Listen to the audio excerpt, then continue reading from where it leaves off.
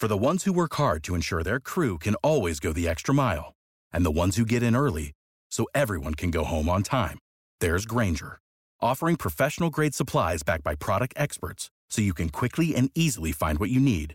Plus, you can count on access to a committed team ready to go the extra mile for you.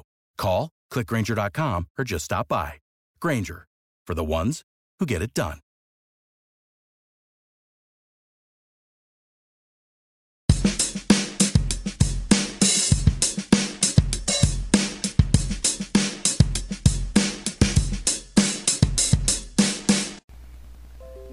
Good evening, Blue Jays fans, and welcome to another wonderful episode of Jaybird Watching. We got a special kind of reunion episode going on here tonight. I am Craig Borden shouting at you, along with my co-host, Brendan Panikar. How is it going, my friend?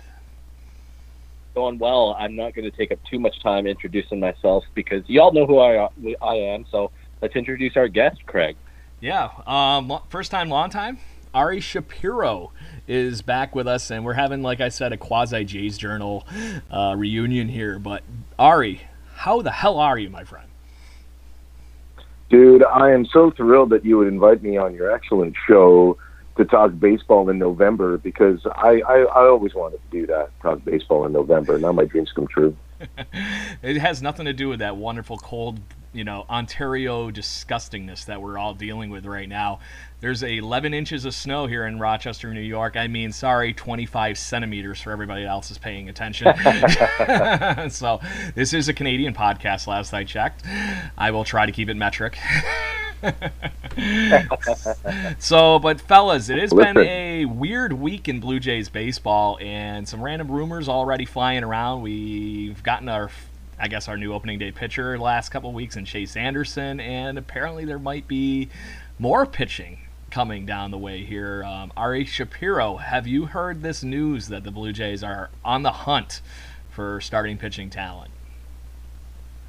It's funny that you say that, because I think I've heard that news now for years about how this organization is focused on developing pitching talent, and at the same time realizing just how bare the cupboards were for a while there. So, on one hand, it's refreshing to hear that the organization is trying to get pitching, but guys, let's be clear here that when you have the kind of year they had last year, you can only go up when it comes to pitching. What was it, like a 5.25 ERA last year? Like, really? That's not even a bad year. That's like we give up completely and let's see what we've got. So, I think you both agree that there's like a nice cluster of really good, talented pitchers out there that can be acquired during the off season. The problem is this is not the type of organization that's shown any real willingness to spend money on big free agents. On that note, Mr. Panikar, Mark Shapiro went on record basically saying that Garrett Cole is going to be looked at. The Steven Strasburg sweepstakes are going to happen just as much as Cole, but do you see them running out and probably more or less not doing too big of a splash on that, or what do you think? Yeah, no, they're not going to play in the Garrett Cole or Steven Strasburg sweepstakes there. It's nice of them to say that, and I think maybe they're thinking that some Blue Jays fans need to hear that kind of stuff. But you know what? As I predicted a few weeks ago, when we were wrapping up our first preview episode, I said that Kyle Gibson seems like the kind of guy that this front office would go after. Nobody that's overly flashy, nobody that's actually overly good, but he can be stable and bring you in, and that every fifth day he's going to go out and take the ball. So if they sign anybody, it's probably going to be like a Kyle Gibson or a Tanner Roark, where I'm thinking they're going to make an addition to get a starter that will be here the next time this team is going to the playoffs will be via trade. And it sure sounds like that with a lot of the conversations and rumors that have been floating around lately. Yeah, and we'll get into some of those rumors very, very, very shortly. But I have to make this joke, fellas. It is an even year, and Rick Porcello is on the free agent market. Do I take a chance? Pick him up. Why did I knew that was coming? I somehow knew that was coming? You know me all too well. But, fellas, there is some decent arms out in that B ballpark, and probably highlighted by the, aptly named Dallas Keuchel as far as, quality goes. But there's some decent names out there that Shapiro didn't make it sound like they were, completely out of the ballpark here. So, Ari, what do you think? Do you think they invest heavily on somebody that's kind of that next echelon past the ace level? I don't know, Craig. I'm trying to decide whether or not someone who has been so profoundly optimistic about what this team can do, which is what you do every year, and I really love about you.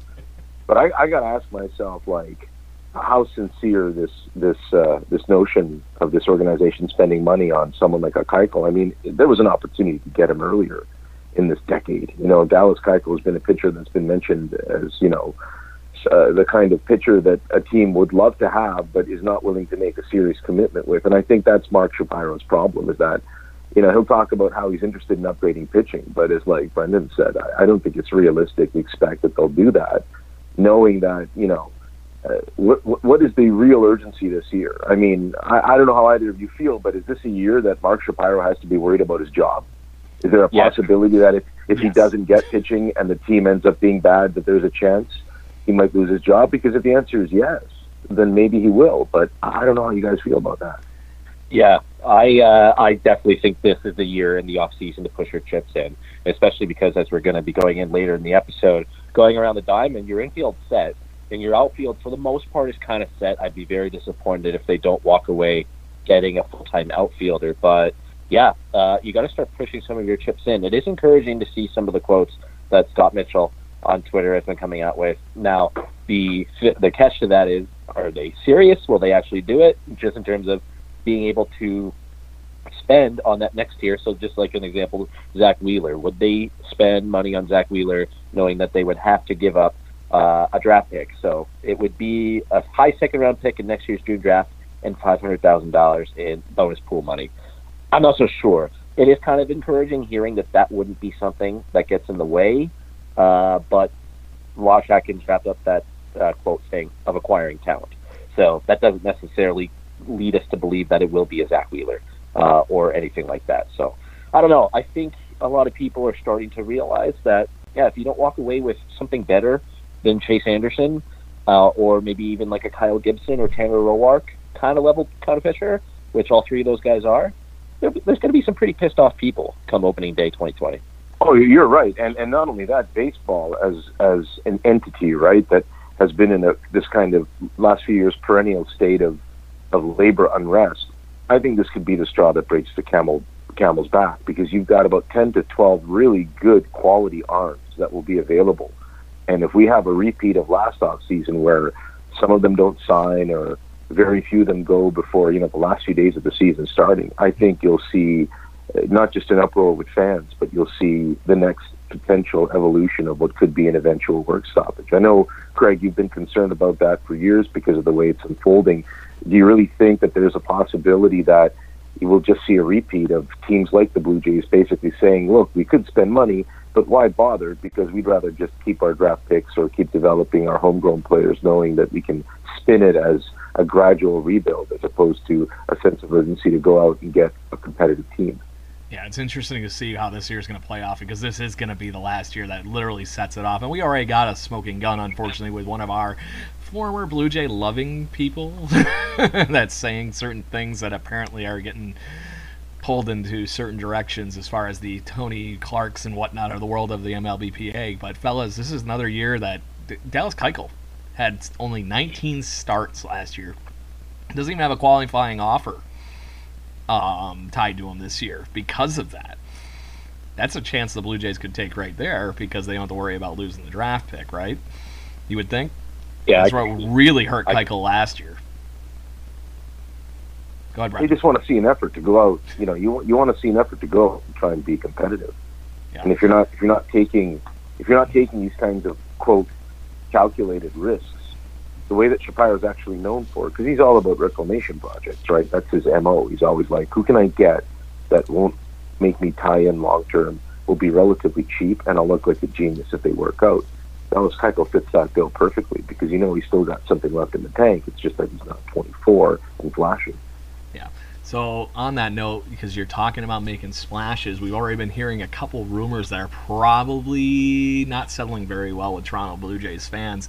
And one of them, the most recent, is the fact that apparently Lourdes Gurriel Jr., fellas, is possibly sitting on the waiver trade block idea here.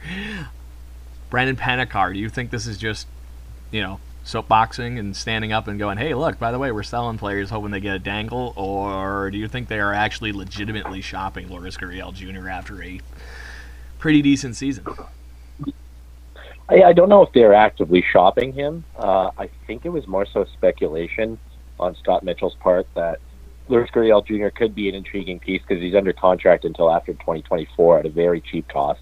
He kind of broke out this year when he was healthy offensively, but my answers kind of changed knowing that this would be talked about because John Morosi just put out on Twitter a few minutes ago. I'll read it to you guys. Breaking news. Ross Atkins was active. Blue Jays trade talks have been on Ken Giles. He says, we've been really focused on acquiring players.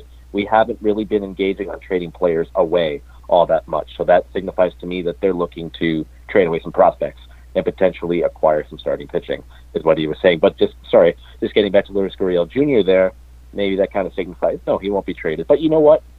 At the same time, if it gets you a starter at the level of like a German Marquez from the Colorado Rockies, who's only 24 and absolutely electric, I'm all for it. Because you're not going to get German Marquez on the free agent market that young and that good and that talented, and they need an arm like him anchoring the rotation. So it ultimately depends who they're going to get. If it's for somebody like all the plentiful arms that are on the free agent market, then it doesn't make any sense at all. But if you're going to get a guy who's young and under control for a guy who's also young and under control, absolutely, go for it. Ari Shapiro, am I trading too much if I'm trading one of my sure thing outfielders probably for this coming season? You're asking for a serious answer when you use like both our names, like our first name and surname, because I feel like I'm being put on the spot. You're like Brendan Panikar. I want an answer right now.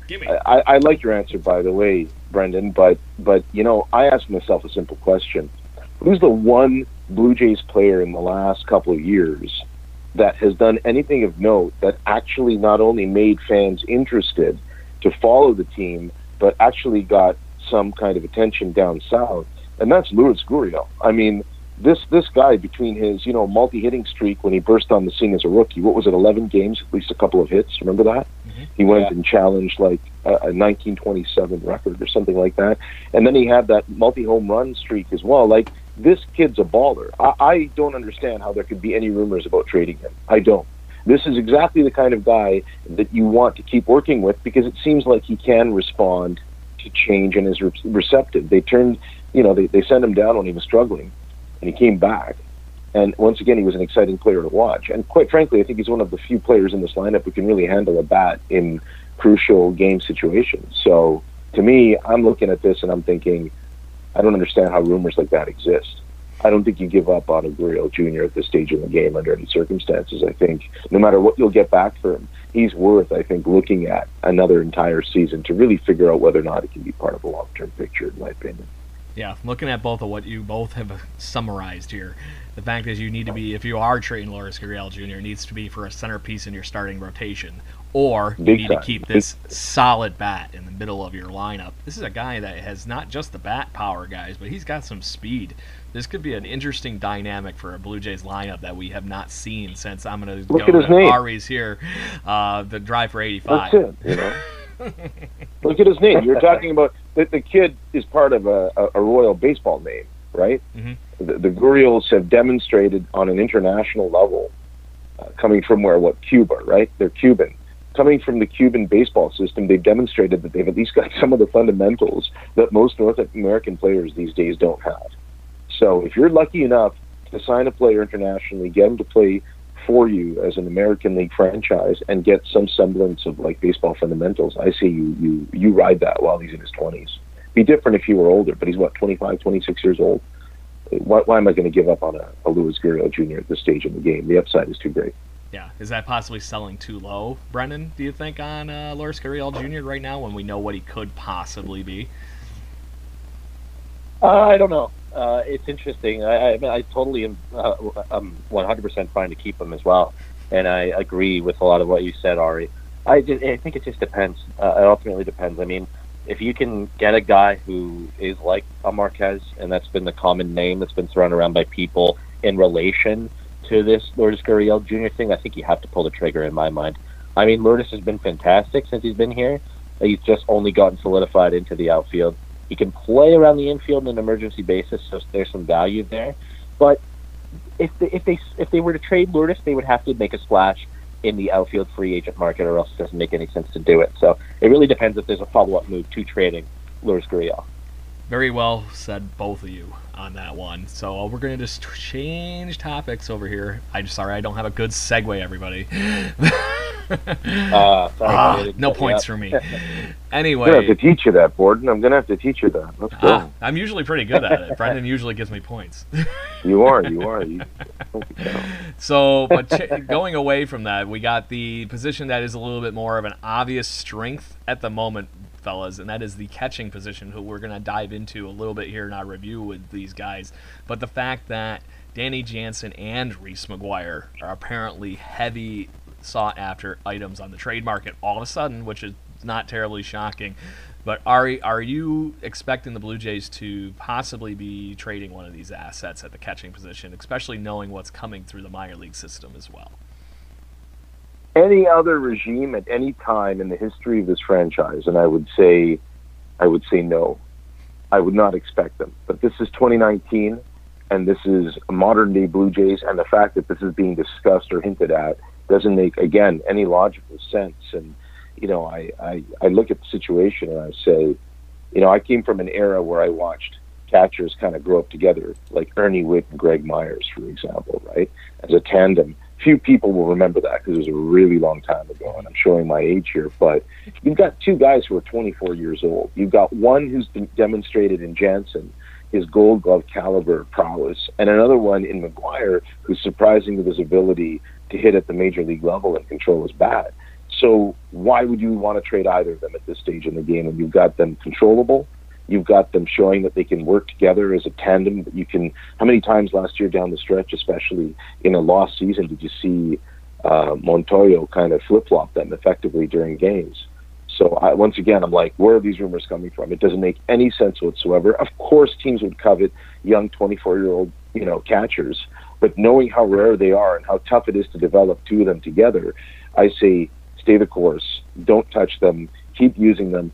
Take a look at what they've got. Jansen's not going to hit 207 again next year. McGuire's going to come down to earth after the kind of last few months he had to end the year. See what you've got. Be patient. Brennan?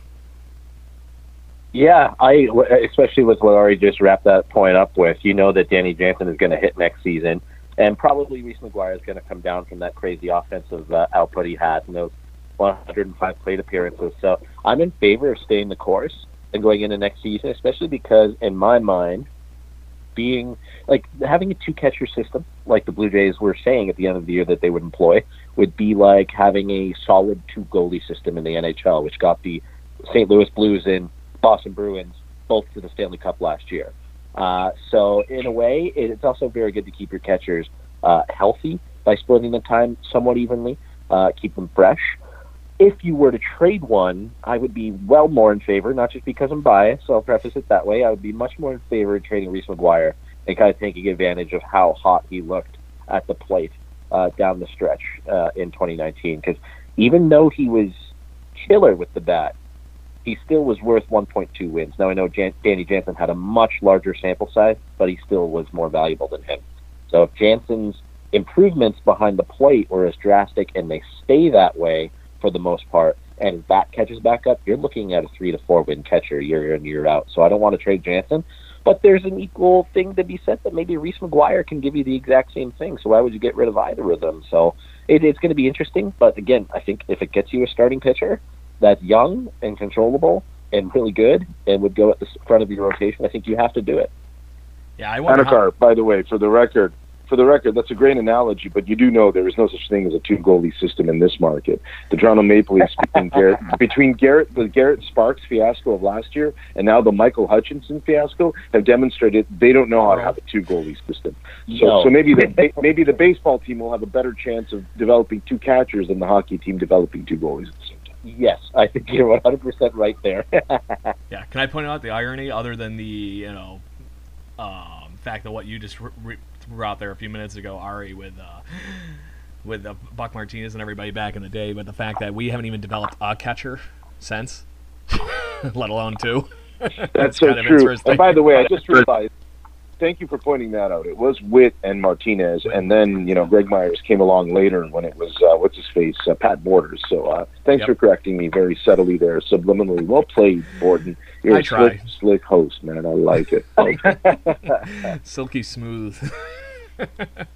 So, but fellas, I wonder how much of this conversation is actually 1 year premature. If we have this same conversation next off season, at least you got the backing up of some of the other Blue Jays minor league catchers coming into the AA, AAA level in Alejandro Kirk and company. We might have a couple of other catchers that automatically speed this up and show this is one of the weirdest, plethoras of talent that the Blue Jays have had in years.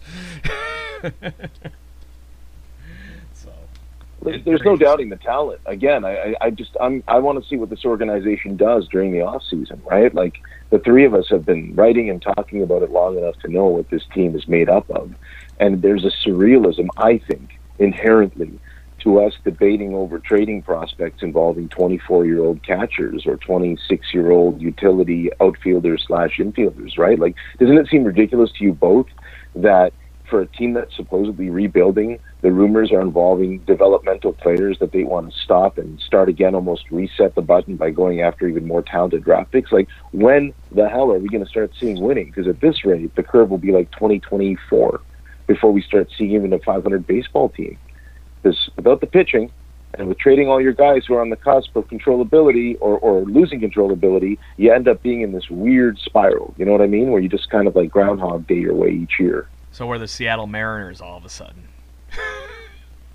Well, I'd just like to get out of this feedback loop, right? Because it's ridiculous. Like, this is a huge market, and there's such an opportunity here. And without going into one of my trademark, rage-filled expletive diatribes about how Shapiro and Atkins are nothing more than frugal, talking heads, corporate double talking heads, I'd just like to see some traction. Like Panikar stated, there are a lot of opportunities out there to upgrade this team, and it involves spending a little money. So you know what? Open up the wallet. See if you can find some loonies and toonies in the bottom of the Rogers account for the baseball side, and go out and actually upgrade this team. I'd like to see that.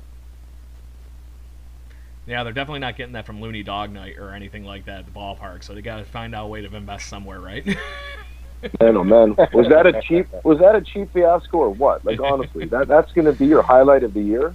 Yeah, Brendan and I had a few of those beers. They weren't very exciting. It was like a shot glass full of beer. So you were there to drink to drink the gruel, if you will. And at the end of the day, wouldn't it have been more enjoyable if they would have been instead focusing on marketing the young players? And I love the fact that you're covering the infielders on this show, because really that's going to be their bread and butter for next year's attraction efforts to bring fans in, which will be Bichette and Guerrero in particular. So just get some pitching. We can't go to 12-3 games where they're getting pummeled in the fourth inning and expect for people to appreciate the young talent. So I got the segue this time. So now that you've been talking nothing but youth movement, let's talk about the guy that is possibly being dangled out on the general manager line for the Pittsburgh Pirates, and that is Ben Cherington, fellas, who's been one of the solid pieces as the Blue Jays have been evolving all this young talent.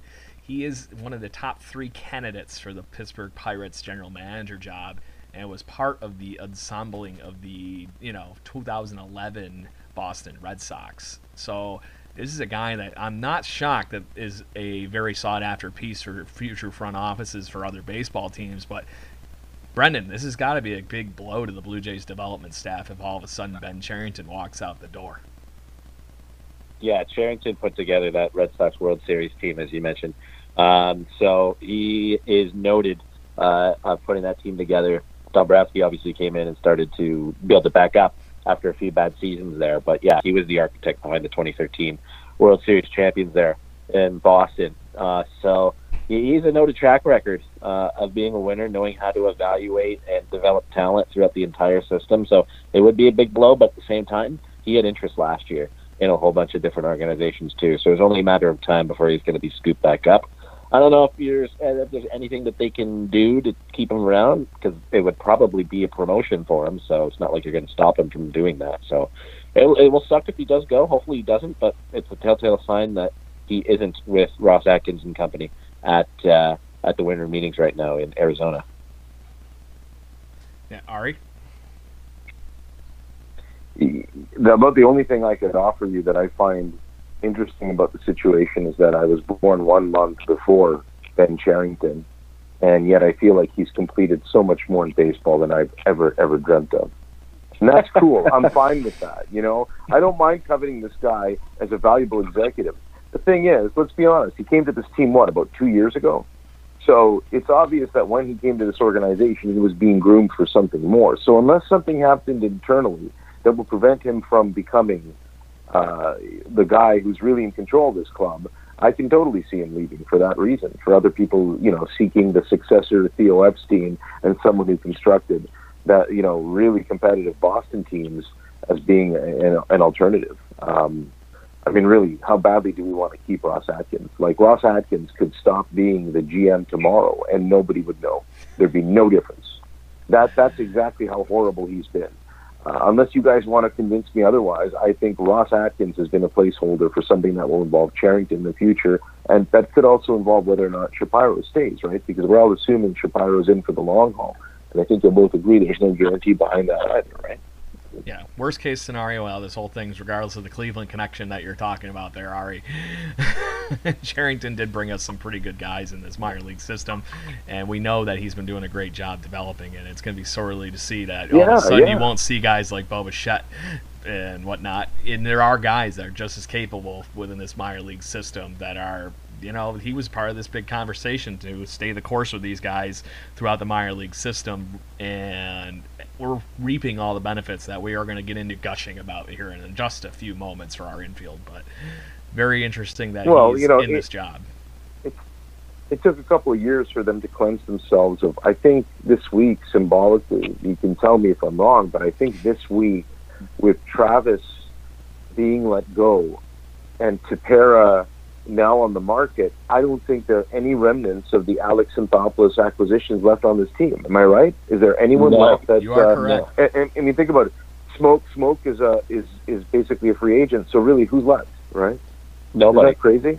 That's it. Nobody. Any of you know who the longest tenured Blue Jay is currently? You got me, man. Oh wow! hang on. I want to take a stab at this. Yeah, go for it. Hang on a second. I don't know if I can though, because really, I'd have to look at the roster, but is it a pitcher, Brendan? No, it's a position player, huh? Yeah. Then I'm gonna say it's a somebody like a Teoscar Hernandez, something crazy like that. He's close. He's not too far behind, but it is Luke Maley of all people. Oh, good lord, good lord! When you're signs that your baseball team might not be there. That's crazy. So there you go. We love the mailman, but that's slightly disappointing. And that one's probably short-lived, too, at this point, fellas, with that catching tenure that we were just alluding to. So, actually... Well, at least, you're going to grade them for what's now, right? Like, no matter whatever unfolds during the 2020 baseball season, you will not be able to, in any way, shape, or form, attribute it to anyone else but Mark Shapiro and Ross Atkins. And I actually like that. I actually like that fans can now look at this team objectively and say, hey, there are no traces of the old regime. This is all yours, baby. You guys built it. Let's see what happens. Got the true litmus test. Well, at least if you want to prove that you're in the right direction, right? You want to prove to the fans that the road you're traveling now is one that you constructed specifically for the team that you have. So let's see what happens. All right. So, fellas, let's dive into where we're actually at, the current grading of the 2019 Toronto Blue Jays season. Why don't we just kick this off right behind the dish? We talked about Luke Maley in last week's part 1 of the infield episode, fellas, and we have 2 catchers to talk behind the dish, and I'm going to give Brendan Panicard a chance to gush about Danny Jansen, because I know he's already got that jersey hanging in the window, basically. Oh yeah, hanging high and proud there, man. But you know what? I if I was to give him a letter grade, I'd probably give him, and maybe it's a little harsh, maybe not, but I would say about a C or a C+ is fair. But at the same time, I could see somebody equally giving him as high as a B, just because he came into the season needing to really, really work on his defense behind the plate. And man, you go look at his Fangraphs page, and his defensive rating, or defensive WAR, whatever it's called, on Fangraphs was 17, and that was one of the highest among all MLB catchers a season ago. So he came out there, he worked on it, I think, at the sacrifice of his offensive game, So if he can combine the defense that he brought in 2018 with the offense we saw in the minor leagues, which is definitely possible, it's in his bat, you're looking at a very good catcher for years to come, unless he is traded, which I hope doesn't happen.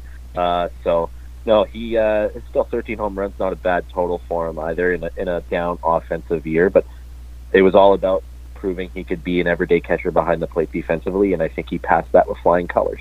So maybe I'll give him two kind of grades. Defense got an A, and offense got a D. And so you look at that, that is about a C plus, maybe B minus kind of year. It sounds like my GPA in college, Brendan. Yeah, me too. All electrical, failed everything else. Yep. Excelling in baseball theory. But, Ari, give me what you thought, your 2 cents on Danny Jansen's 2019 tenure. You zany Americans with your GPA, I'll tell you. So competitive in this world, eh? So competitive. Listen, Danny Jansen, I've talked about Danny Jansen so much, so often, whether it's on my show or other people's show. The kid knows baseball, and even though he struggled offensively, and it's funny because I'm listening to you analyze him, Brendan, and I'm thinking to myself, man, giving grades in a horrible year like they had almost seems self-defeating. You know what I mean? Because really, what are we grading? I mean, if we're grading the results, yeah, he was probably a cumulative C, but in terms of potential, you put him in as an A+. He's the kind of guy that if you can see the value he brings defensively and know that it's just a matter of working, you know, in the batting cage and putting in extra hours. I mean, Danny Jansen's not a 200 hitter. Danny Jansen has power.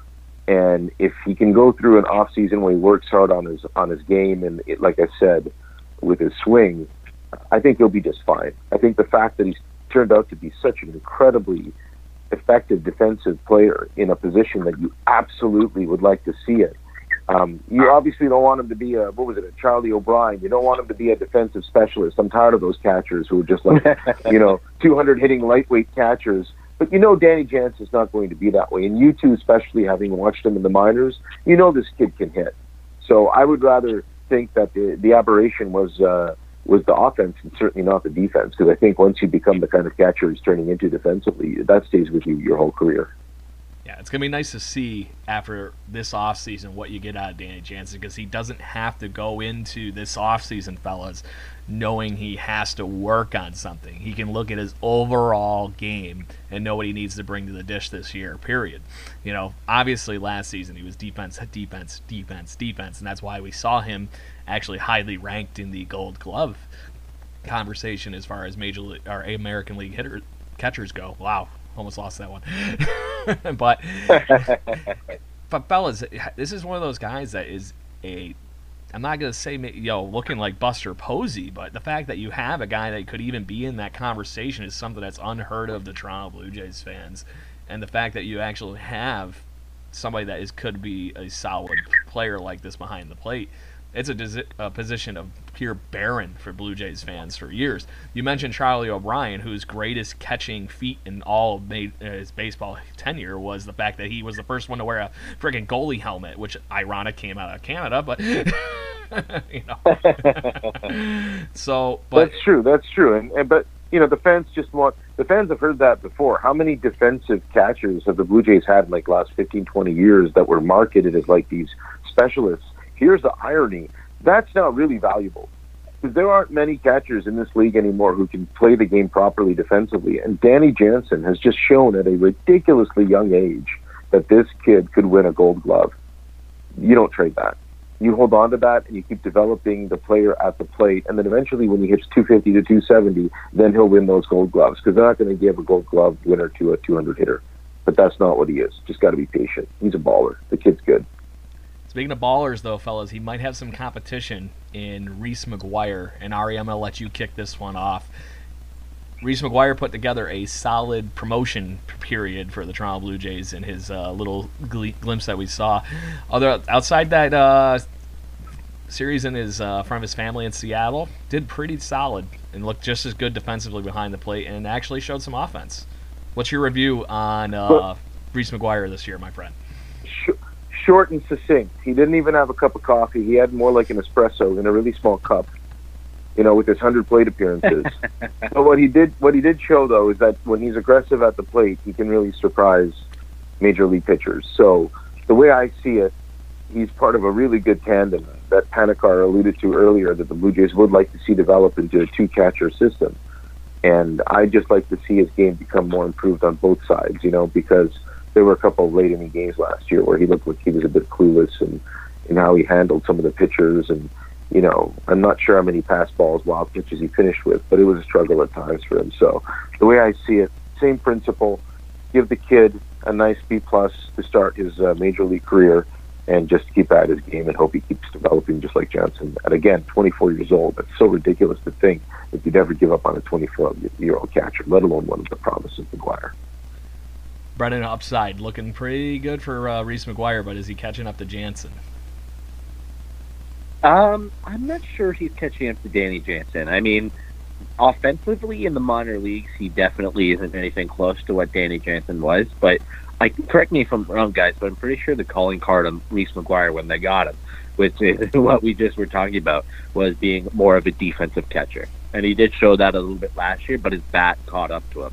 I mean, his career high for home runs in the minor leagues was in 2018 with the Blue Jays, and he hit 7 in 369 plate appearances. He hit 105 plate appearances. He hit 5 at the big league level this year. So maybe they've unlocked something in his bat, and if that's the case, I actually think that they're both very, very similar. And if you have both of those guys behind the plate, even though there are trade rumors, I would be more in favor of doing exactly what Ari said earlier in the episode, in terms of keeping them both and riding it out, especially into next season, when, you could stumble into being quite good, especially if you add some starting pitching like we've talked about already. Yeah, fellas, I'd rather know what I have. And right now, I don't know what I have from either of them. So I'm going to let them ride it out 50-50 and see who just wheels and takes away this job. At a position that you can't afford to make a mistake, right? Because you imagine you trade one of those two guys and then they actually become a superstar, and that's a catcher. Come on. That's your golden goose. You get a Buster Posey-esque type player, and you could be set for the next 10 years of baseball as you develop your team. And that's what this organization needs. They need a catcher they can hang their hat on and say, this guy can stabilize the rotation with his leadership and get up at the plate and actually contribute at a position that's been nothing more than a sieve for this team for years. How often do you get to stumble into a Joe Mauer, a Yandy Molina? The Blue Jays have drafted Jansen and get Reese McGuire as more or less a throw-in, fellas. That's freaking gold. Exactly.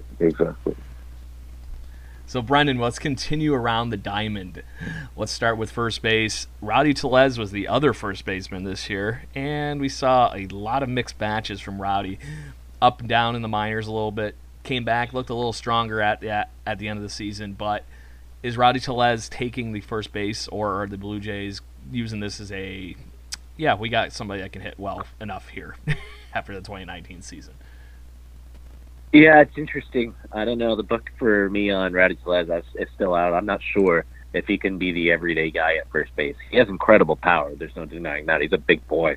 He can get out there and really hit it over the fence. And you know what? There wasn't any month looking at his split that he really stood out to me. The highest he hit in a month was 247 in the month of May when he had 95 plate appearances. And that was the month where he had the most amount of plate appearances.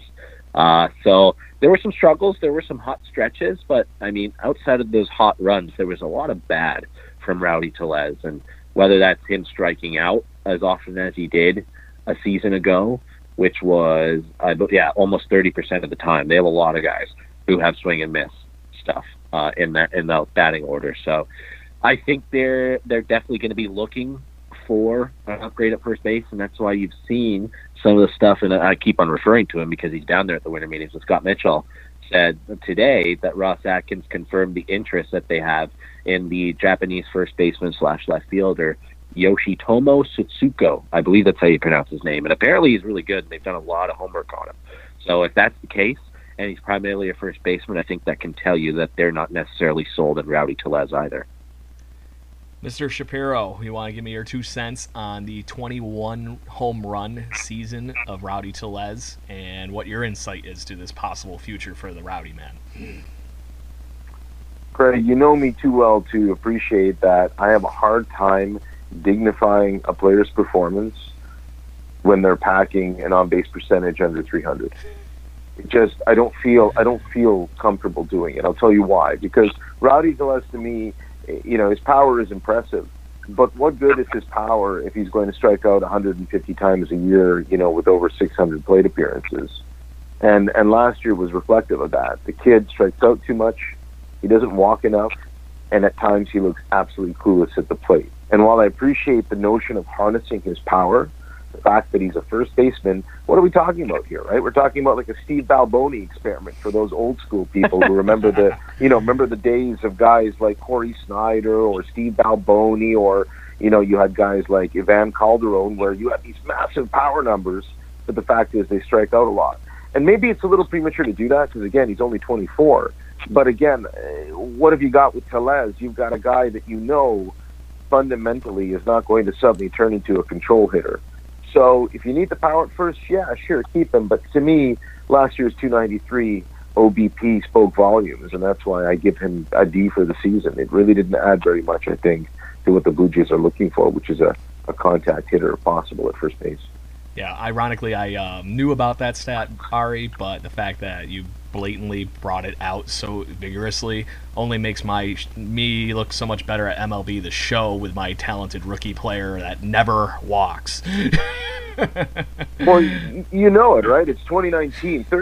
Let's say he hits 30 home runs. Let's say you give him a full season and he hits 30 home runs. That's not so impressive in this day and age, right? What's impressive is if you can hit 30 home runs and have like a 340, 350 percentage. Now, I know that's like reserved in this day and age for only the best of players, but again, Rowdy still needs work. He needs to find a way to get on base more consistently. Otherwise, he becomes a completely expendable player and is not someone that deserves too much attention, in my opinion. Not when you've got other guys in this infield who absolutely do, because their talent level is already reaping the dividends for this club.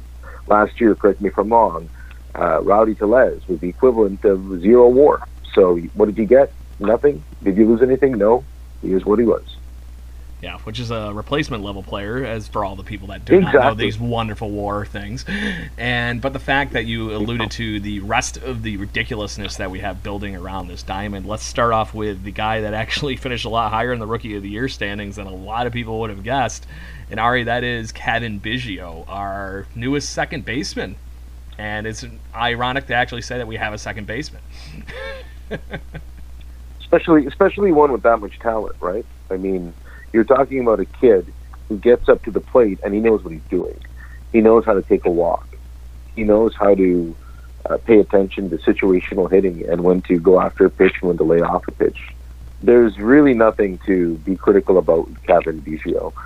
There was a stretch there last year where it looked like people were questioning whether he could be a consistent hitter. I have no doubt. Just the fact that he knows how to take a walk impresses me, because I think I'm more impressed with younger players who know how to take walks than those who are trying to put up big power numbers. Those are the guys, you know what I mean, like a Will Clark type player. I'd like to see the Blue Jays with the kind of player that, you can rely on in the pinch because he's going to give you a quality at bat. And last year, Cavan Biggio had a lot of quality at bats that made all three of us, I'm sure, very happy. Insane quality at bats. And by the way, thank you for saying one of my favorite players, Will Clark. Will the Thrill is the man. So if you have anything like that, Big Brendan time. Panikar, the fact that Cavan Biggio is this basically a ready-made, polished player that we finally got to see come out. A 2.8 WAR, man. This is exciting stuff for the Toronto Blue Jays. That's huge. That's huge. It's massive. And you know what? And Ari, I'm in complete agreement with you. I think we all are. OBP, getting the ability to take your walks and get on base, especially for a guy who is 24 years old. It seems to be a common number. A lot of the guys are talking about in the 24-year-old, but almost 370 OBP. Think about it. If he cuts down on his strikeout percentage, which was getting close to 30, and he makes better contact at the plate, he'll get on base even more. His batting average will be higher, and he will have a better weighted runs created plus. This year he was at 114, and his WAR will be higher. Plus, he gives you some pretty decent defense. He doesn't really hurt you defensively. He can hit his home runs. He had 16 and 48 RBIs, but he also stole 14 bases. I think you're looking at the entire package of a player that you need in a lineup.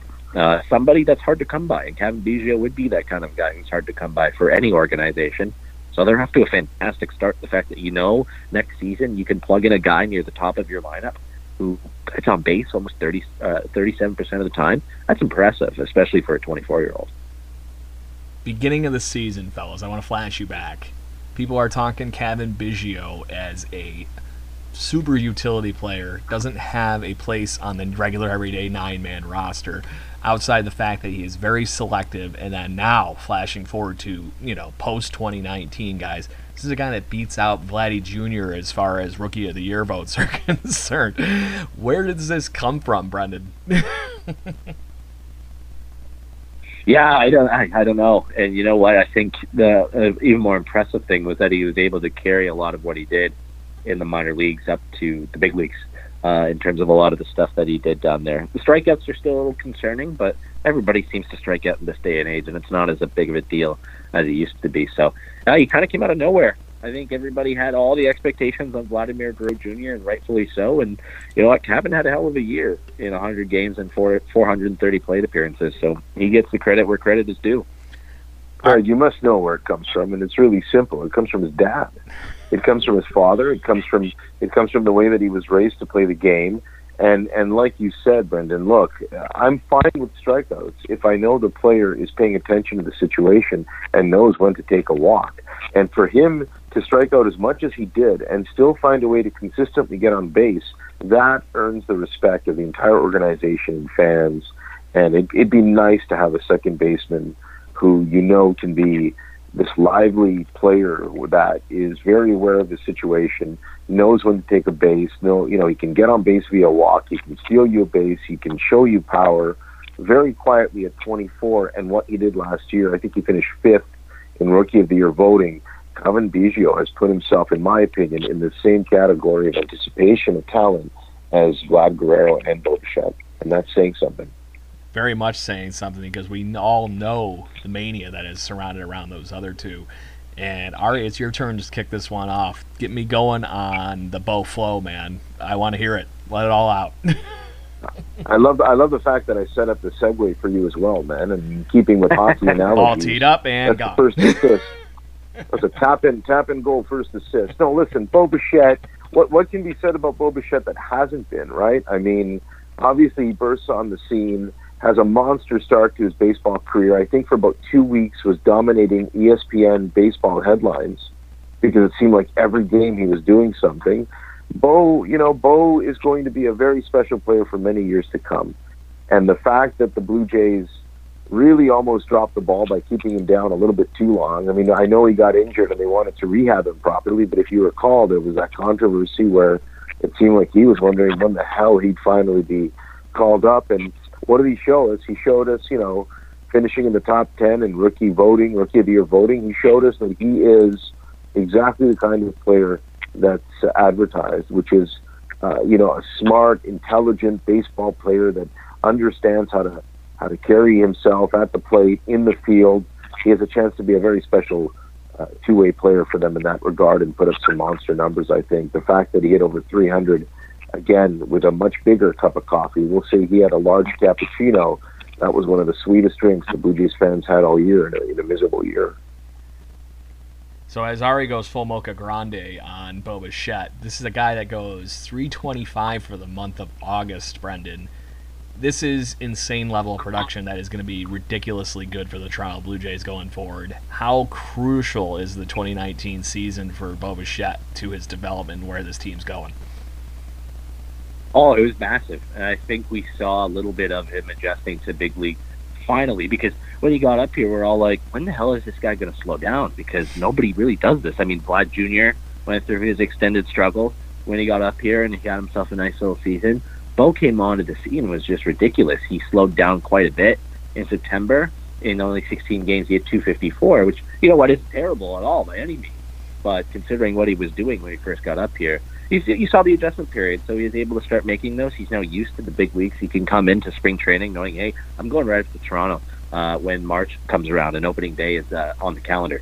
So he'll be able to work on some other things down there, like being able to take his walks a little bit more often, maybe work on his defense a little bit more now that he knows he's here for good. But I don't know, guys, if there was a better moment this season Then when, I know it came in a massive blowout loss, but when he hit 2 home runs off of Clayton Kershaw at Dodger Stadium, that was one of the highlights of the season for me personally, and Bo's going to be a fan favorite for years. Him and Vlad Jr., it's safe to say, are going to be the new Jose Bautista and Edwin Encarnacion for the next 6, 7, hopefully longer amount of years. Yeah, very, very good stuff. And the fact that you mentioned that Kershaw game, Brendan, always still spins the wonderful ridiculousness of that second at-bat to me when he was facing Kershaw, where he got the most ridiculous 50-mile-an-hour curveball hook and sends him back to the bench, and he just had the biggest grin on his face, smiling the whole way back, and Kevin Biggio and Vladdy are sitting there on the bench just going, ha ha, look at you. It's good stuff, that the fact that the three of them are so tight-knit, and it's going to be very interesting for Blue Jays baseball. Speaking of that last piece, Ari, go ahead, you got something.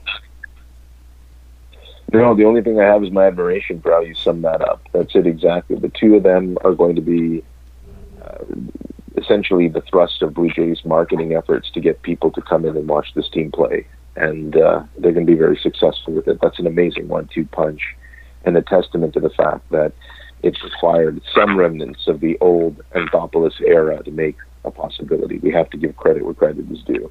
Vlad's not with this team, if Anthopoulos doesn't have the kind of eye for talent and advisors. So it worked out for the Shapiro Atkins regime. This is their 1-2 punch next year to get the league noticing that they've got some real talent. Yeah, they got something really brewing there, guys. And I want to talk about the biggest piece that we thought about going into this season. The number one Blue Jays prospect for repetitive years, and it was kind of the when is he coming? Brendan Panikar, you and I were there for the Vladimonium. This what was it, April? Or was it July? I can't remember. Yeah, late April, buddy. You were able to come up, and we were able to take that game in. That was a lot of fun. That was there was a buzz in the ballpark that I don't think existed the entire season. There was more buzz at the Rogers Center that night than there was on opening day against the Tigers. Maybe because it was a Friday night. Vlad Jr. was up, obviously. That played a contributing factor to it. The Tigers. Yeah, that was exactly. It was the Tigers. But yeah, this. You know what? I know that he definitely didn't live up to the expectations that we all placed on him. But man, those expectations were sky high.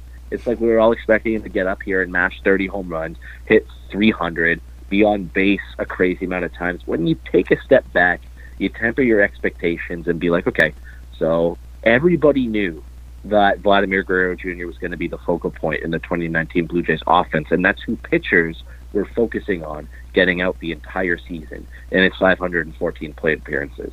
15 home runs, 69 RBIs, not bad numbers, not at all. And then a 272 batting average and a 339 OBP. The one impressive thing with me is that he doesn't strike out a whole lot. He's always swinging at pitches he knows he can hit.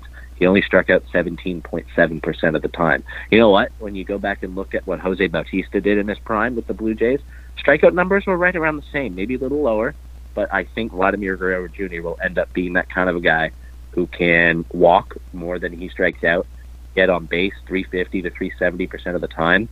And basically what I'm trying to say is, even though he didn't live up to the expectations, he still had a pretty damn good rookie year, and people should be stoked on what he could do in his first full season in the big leagues in 2020. I think he's going to break out in a massive way. Yeah, people should be stoked, Ari. This is a guy that still hit 24 doubles and hit 16 home runs with 63 RBIs. This is a generational talent for everybody's quote-unquote, he didn't live up to Mike Trout levels in his first season. This is still a solid piece for the Blue Jays going forward and the probable face of the franchise. Well, I'm stoked because this is now officially the longest podcast I've been on since I went on that World War II history appearance that I had with that podcast I was on a couple of weeks ago. This is epic. I love it, man. This is so much baseball. Again, first day of winter here in Toronto, snow coming down, insanity. And yeah, the one thing that makes me feel good and warm and fuzzy when it comes to this Toronto Blue Jays team is knowing that Vlad Guerrero Jr. will only get better. And I know that his second half was punctuated by stretches where he looked like he wasn't sure what he was doing up at the plate, or he was pressing too hard. There were some criticisms that maybe he needs to change the trajectory or arc of his swing because he's hitting the ball harder than virtually any other major league player, but he wasn't able to get the lift on his batted balls, as they say. And look, I have no doubt that he's going to be an absolute monster in this league because he hit 91 home runs at the Home Run Derby. And the fact that he hit 91 home runs is a number that you need to keep burned in your head, because this kid is nothing short of a mercurial talent that needs to settle down during the off season. Everybody knows he needs to get in shape. We know that there was some, disparaging stuff on social media about his weight throughout the year for obvious reasons. Let's call the truth out on this. When he stepped out of that facility back in April or whatever it was in preseason, the kid looked like he was a little bit, how shall we say, unprepared for the year. And I think that's why the organization was worried about bringing him up too soon. So if he can come back in even better shape than last year, which I think he will, because we now know he's got like a personal trainer / chaperone / Ross Atkins, little birds from Game of Thrones checking in on him.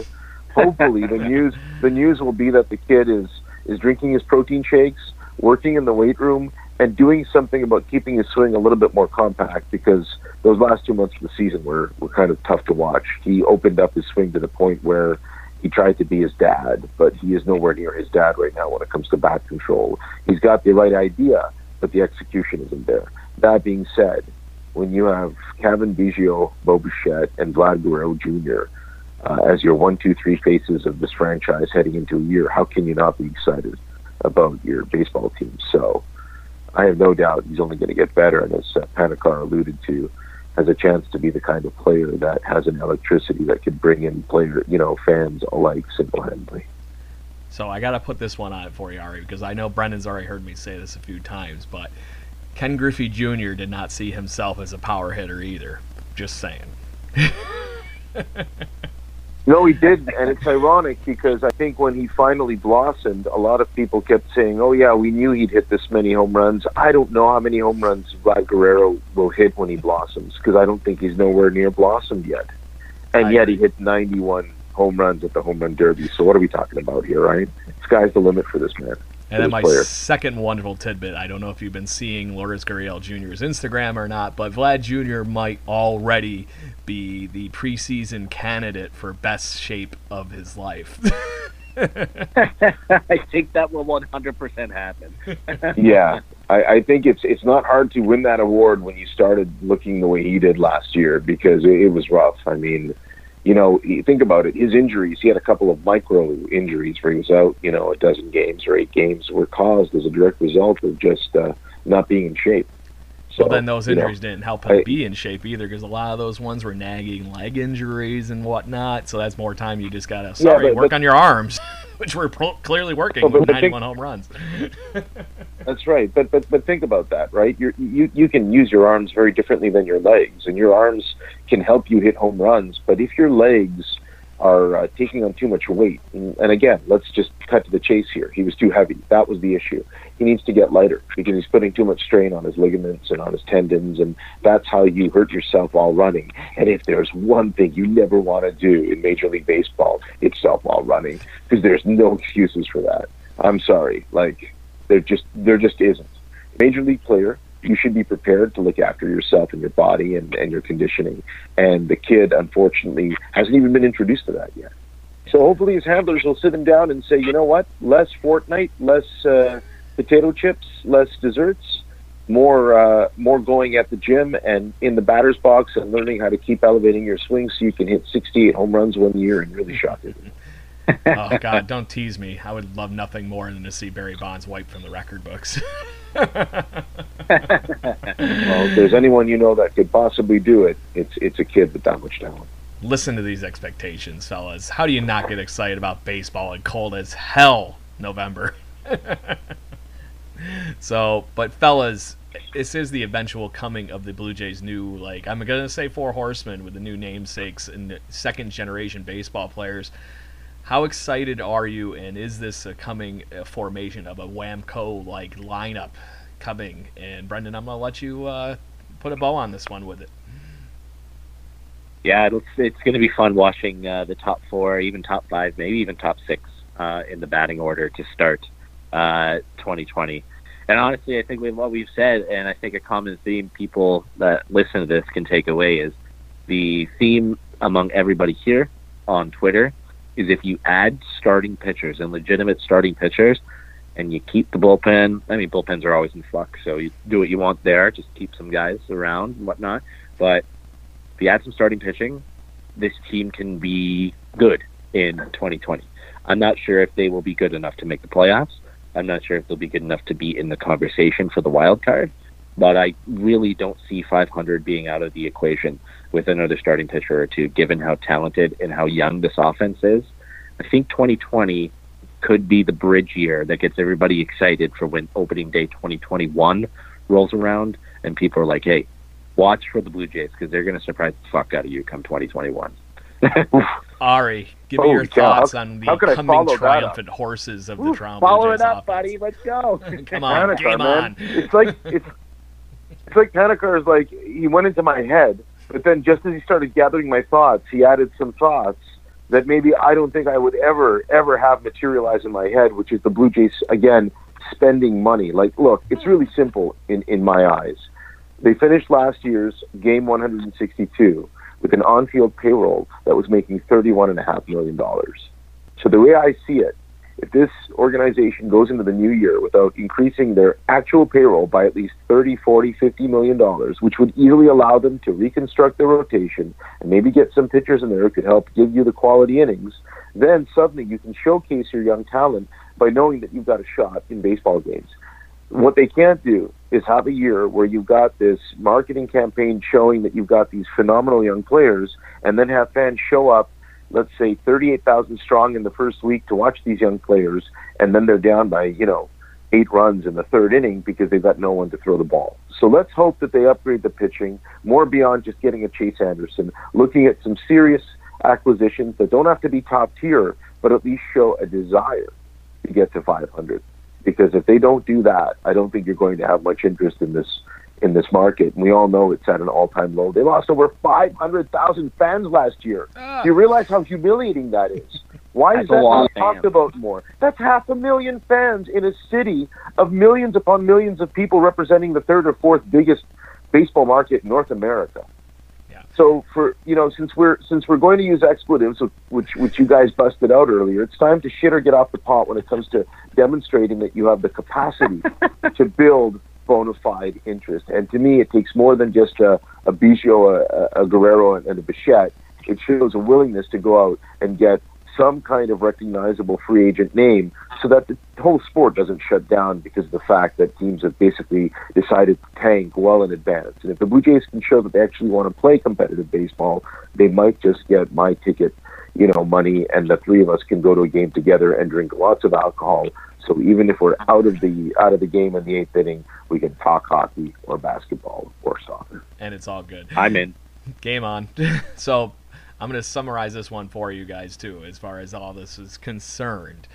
You have all these generational talents. They have done nothing but win throughout the Toronto Blue Jays minor league system. You're doing them as much of a disservice as you are doing this city by not giving them a team on this field that has a chance to compete. You're wasting this talent.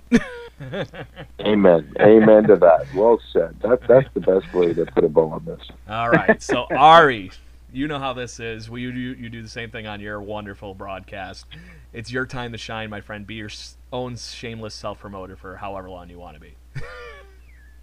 Well, this podcast has been so epic and long in nature, I almost feel guilty by adding anything else to it. I think it's sublime. And I think you can check out my work and my interests on my website at arishapiro.ca, where I do a lot of writing, and I do a lot of video work, and I do a lot of random pulsating thoughts that could potentially get me into trouble, but will always be truthful and honest. I'm a sports centrist. I believe you got to believe in both sides of the story to get the true answer. And when it comes to the Toronto Blue Jays, I'm hoping we all have a real reason to show up at the ballpark next year, because it'd be a shame for the sport to continue struggling the way it is in this part of the world. How do you like that? Boom. Drop the mic. Boom. That's an epic way to conclude it. I'm glad you like that. Good stuff, gentlemen. All right. Well, Brendan, concludes another wonderful episode of Jaybird Watching. Our guest has been Ari Shapiro. He just alluded to all the wonderful, fun places we can find him, Brendan. So it was a pleasure having him back on the show, wasn't it? Absolutely. Ari, we'll have to do this again, buddy. And for everybody listening, next week we will get into the outfield and wrap up our off-season review. And hopefully we'll maybe have another acquisition to talk about, because we talked about Chase Anderson last week. Nothing this week. A lot of interest in some certain people. Maybe there'll be a move or two to talk about next week. If not, we will have all the rumors that we can possibly handle in Blue Jay land, and hopefully they won't be as ridiculous as this week's rumors, guys. So I'm going to leave you all with this wonderful tidbit. It might be cold as shitty out, but it is only 89 days until Blue Jays pitchers and catchers report. So just keep that wonderful tidbit right in your hat, or, just get used to hockey season, because hopefully things are going a little bit better for your NHL affiliate. So Brendan, Ari, finish this as usual with a Let's Go Blue Jays. Let's go Blue Jays. Let's go Toronto. I was going to say Maple Leafs, but we'll say Blue Jays. We'll say Blue Jays. Let's go Jays. I thought you were going to get a rap attack or something like that for a second. Anyways, all of you out there in Blue Jays land, do not forget to get us on any of your podcasting sites, wherever you get your podcasting pleasures from. We are all there on here for you on Jaybird Watching. Peace out until next week.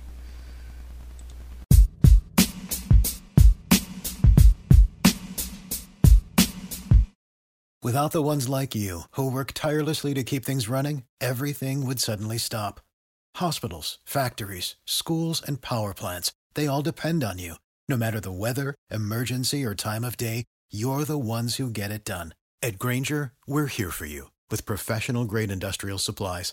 Count on real-time product availability and fast delivery. Call, click Grainger.com, or just stop by.